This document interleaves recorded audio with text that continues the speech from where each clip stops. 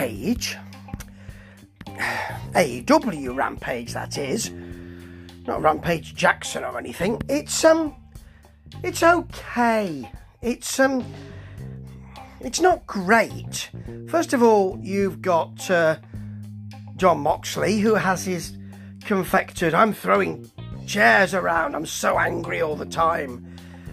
And Ethan Page, who's a forgotten man, but nice to see him actually wrestling on Rampage, and it's okay. Moxley bites him early on. Page wants to wrestle. He works on the knee. It's a very nice draping backbreaker, which you don't often see. I like that. Moxley gives his German suplexes twice and then a rebounding one off the ropes, which is very nice. They trade slaps. That's going to play into Mox's playbook, in it, and then a Moxley nice lariat, actually.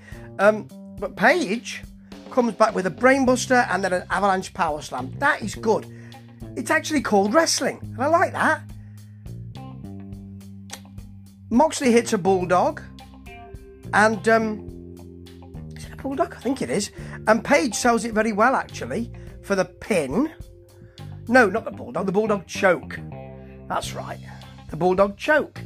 And what Page does, which is great, is he fights for a bit, shows real discomfort, and then just sort of goes out almost immediately. Nice, really nice from him. And I know Page can wrestle, and I know Page is good behind the stick, and I know Page really works well. If he's allowed to, which he isn't being on AEW. He doesn't need a mouthpiece. He doesn't need Lambert. And it was lovely to see him. And he actually wrestled really well.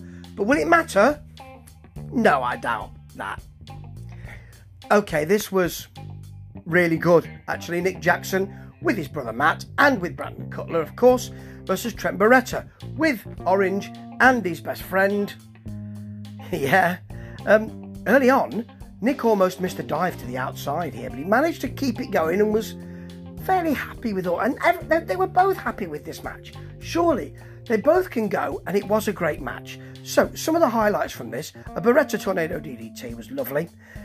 A Jackson Destroyer over the top rope. He came over the top, hit the Destroyer. That's a thing of beauty for a long two. Big pile driver from Beretta. Sent an Atomico on the ramp from Nick Jackson. Then a 450 splash for a long two from Nick. A package kind of reverse pile driver for the pin out of nowhere for Beretta, added to the tension and added to the, I think this can happen, it might not happen, this might work, who might win, I really don't know. No one's going to gain anything from the win or lose anything from the win, so it was just to get the W, and that played into a really good match. Really nice. Which was a shame that it was the second match on, because the last two matches, well, meh. You know who's going to win. First of all, you've got Hook versus Serpentico. Oh, I think Serpentico might win this because he's been featured on AEW so much and built up so much, and he's got his own line of new t-shirts. No, it's going to be Hook, isn't it? Who is being very well looked after here. So the crowd pop for him. I like his attitude and I like his work. He hit a Russian leg sweep, which was just... It just almost drove him through the mat. A chicken wing, a suplex throw. Serpentico got nothing in.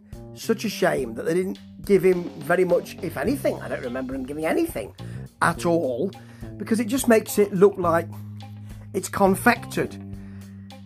He got the choke in. There was the tap. He hung on. It took about 2 minutes. QT Marshall came out, because QT Marshall needs to get what he can get these days, I suspect.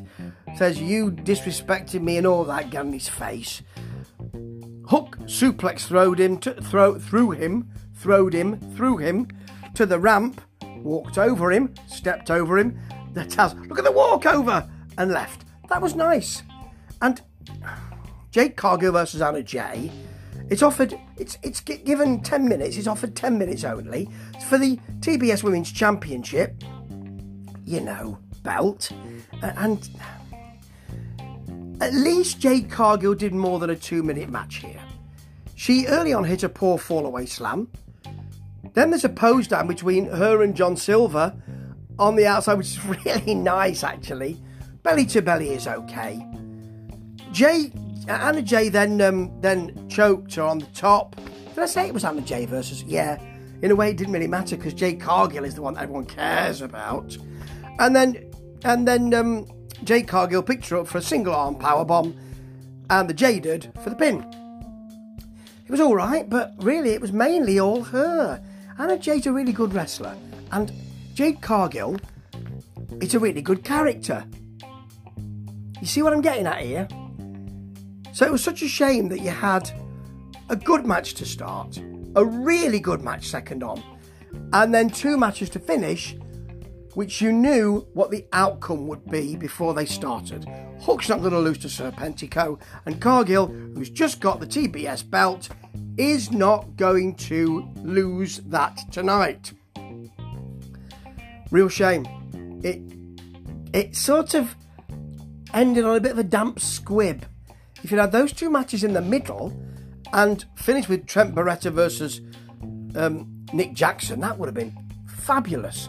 But I suppose there's no titles at stake.